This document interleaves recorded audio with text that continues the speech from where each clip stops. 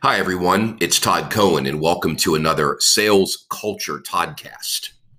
It's April 1st, and this Toddcast is no April Fool's joke. In fact, this is a message that I'm delivering to you today because I'm fearful. I'm fearful of where we're headed with how we treat relationships. Let me explain. In the last couple of weeks, I've been seeing the following phrase. Actually, I've been seeing it for the past year. Virtual selling is here to stay. Virtual selling is the new paradigm. Virtual selling is the new normal. Okay, so guess what? Knock it off. Cut the crap. Virtual selling has never left. And quit telling me this is the new normal because you know what? There is no such thing as normal. Normal is whatever you define it as. But let me get back to the point. Virtual selling is here to stay is the biggest misnomer and the worst expression ever. Well, actually, it ranks up there with pivot, unprecedented, and yes, the new normal. Virtual selling is here to stay is crap. Here's why it never left. That's the newsflash. Virtual selling has been going on for decades. Those of us who actually remember talking to clients and coworkers and colleagues on the phone, well, you know what I'm talking about. We've been texting, we've been emailing, and frankly, we've been Zooming for years. This isn't new. What's new is the decision that every single person now has to make about their default setting. Are you going to go for what's easy, convenient, seemingly more productive and efficient? Or are you going to be brave and courageous and still opt for the live in-person call? And don't come back to me and say, well, it's going to be hybrid and we can use both. No kidding. We've been doing it for years. Listen to what I'm saying. What is your default setting? Is your default setting to go to that live experience? Or is your default setting to go to Zoom? You know, this is a critical question that everybody is going to have to face. Because when people don't realize the extreme advantage of people being with people, seeing somebody live, having a meeting live where you can look at people in the eye, look at their body language, look how they're present, manage your own presence. When we miss that opportunity and take the and we default to virtual, that's when relationships will ultimately break down and a price will be paid. Yes, I know there's a blend. There always has been, and there always will be. But how many are going to be skilled enough to know the difference?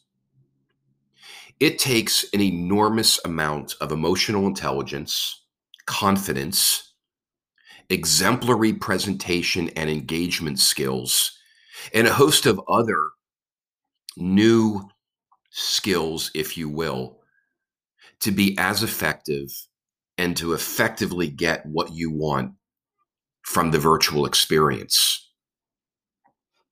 Let me give you another perspective on this as well. There's going to be a day when the salesperson is actually going to be remembered as the one who said, you know what, I'm actually going to come see you.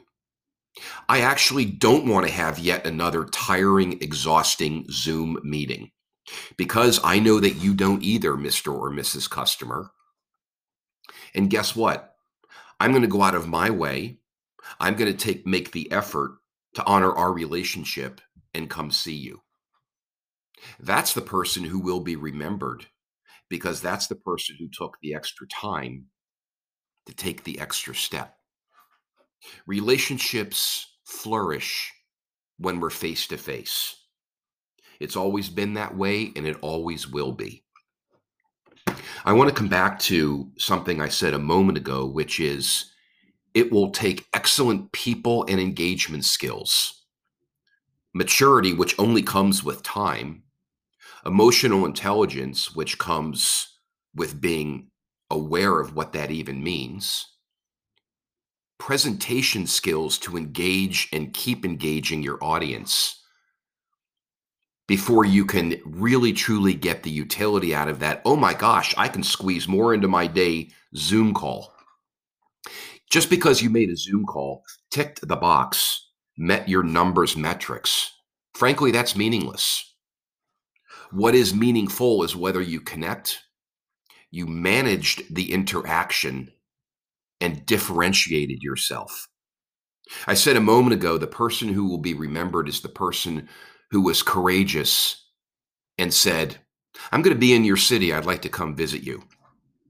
Is going to be the person who looks at their computer and says, what's my default setting? Should I schedule that Zoom call to meet my metrics? Should I schedule that Zoom call so that I can say that I did it? Or should I take the bigger, bolder step and go back to the 1990s and the 2000s when our default was to go see people? There is no question the long-term sustainability of our relationships, and our relationships are our currency, that long-term sustainability of our relationships is at stake.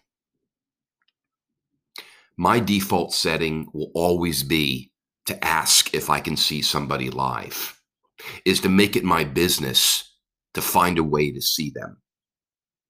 Post-pandemic, what's your default setting? Zoom or live? So this isn't about virtual selling being here to stay. In fact, as I said, that's a misnomer and it's inaccurate. The true question we're all going to be faced with is, what choice will we make to preserve our relationships, to increase our business, to achieve our goals, and to take advantage of the fact that at the end of the day, humans need humans.